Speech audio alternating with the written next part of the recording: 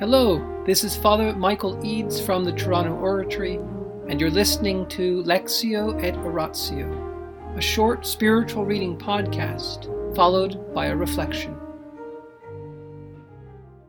The Life of St. Philip Neri by Antonio Gallonio, section 17, chapter 200.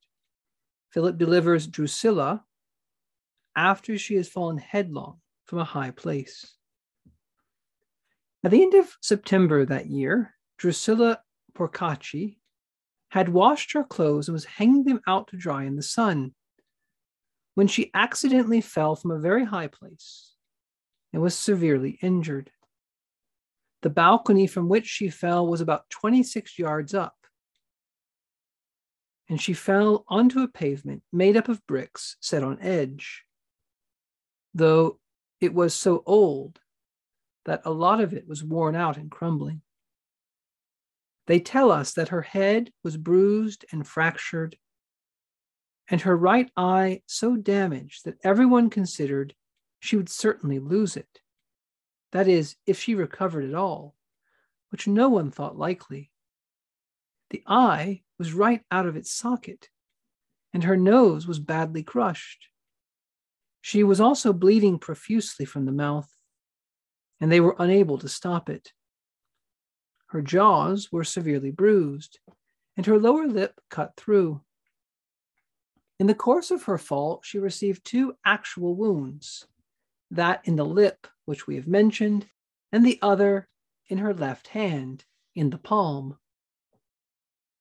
Also her teeth should not be forgotten. They were so distorted by the fall that she was in danger of losing them too. Such was the wretched state the woman was in after missing her foothold and falling straight down. Her friends and family picked her up, thinking she was dead, and carried her to her room, laying the broken body on her own bed. Barely half alive, injuries made her unable to hear, to see, or to speak. And the neighborhood was already beginning to talk about her death, as if the fall had killed her. In the name of the Father, and the Son, and the Holy Spirit. Amen. Angels of God, our guardians dear, to whom God's love commits us here, ever this day be at our side, to light and guard, to rule and guide. Amen. Most Sacred Heart of Jesus, Teacher of teachers, have mercy on us. Saint Philip Neri, gentle guide of youth, patron of thy own, vessel of the Holy Ghost, pray for us. In the name of the Father, and the Son, and the Holy Spirit. Amen. Tonight's reading is not very pleasant reading, hearing about this horrific condition of Drusilla Porcacci after she fell from about 70 meters up, 25 meters, 75 feet, 26 yards, depending on if you're in Canada or the US, depending on your measurements, it gets confusing sometimes. Anyways, it's high up, 7 stories, and she fell, hit headlong. And why would Gallonio include this in this period? Well, it's partly because he thinks it happened, because he thinks it's true. We haven't heard in tonight's reading about the end result and what her husband does, but you can imagine it's going to end well. But it's very interesting, given that all these stories after the burial of St. Philip have some connection with the resurrection. It's very interesting that he highlights the wound in the palm on her left hand. Why? Isn't that how Christ identified himself to his apostles after the resurrection? After the women told them he's risen, after they didn't believe the women, as we talked about last night, they ran to the tomb, they looked in, they saw and believed. And then what did Christ do that evening?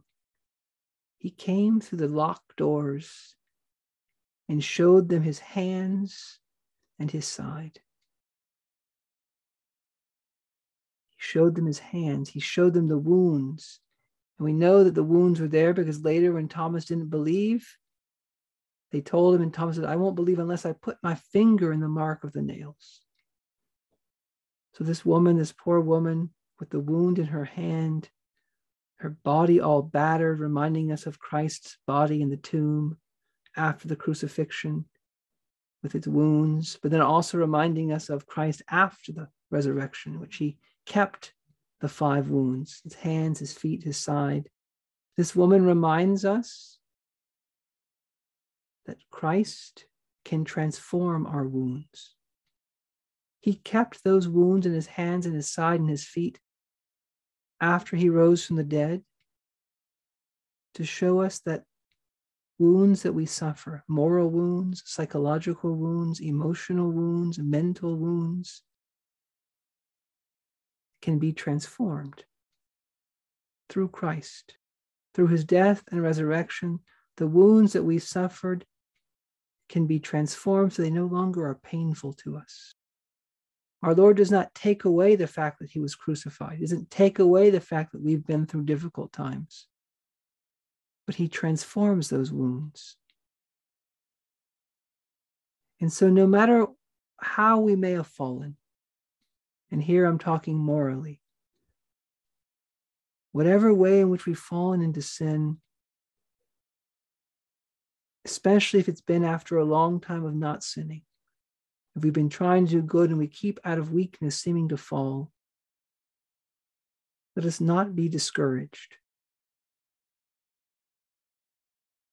We may have done very great damage to ourselves. We may have seemed to have hurt other people.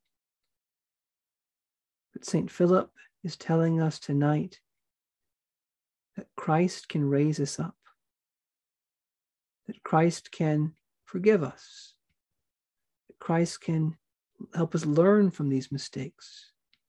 God only permits us to fall so that we can be raised up to something higher. And if we've fallen and we think I was at a height, I had achieved a certain amount of holiness, and now I've fallen, I've lost all my merits, it's true.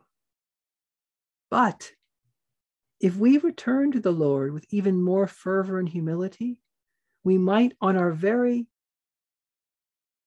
converting back to him, on the intensity of our conversion by his grace, we may actually end up holier than before our big sin. If we return to the Lord with more distrust of self, more humility, more love for his goodness, love for his power, and hiding ourselves more in his wounds, trusting more in the power of his death and resurrection, less in ourselves, then that fall may end up with us being at a greater height of sanctity. The only thing we can't do after we fall into sin is to give up. In the name of the Father, and the Son, and the Holy Spirit, amen.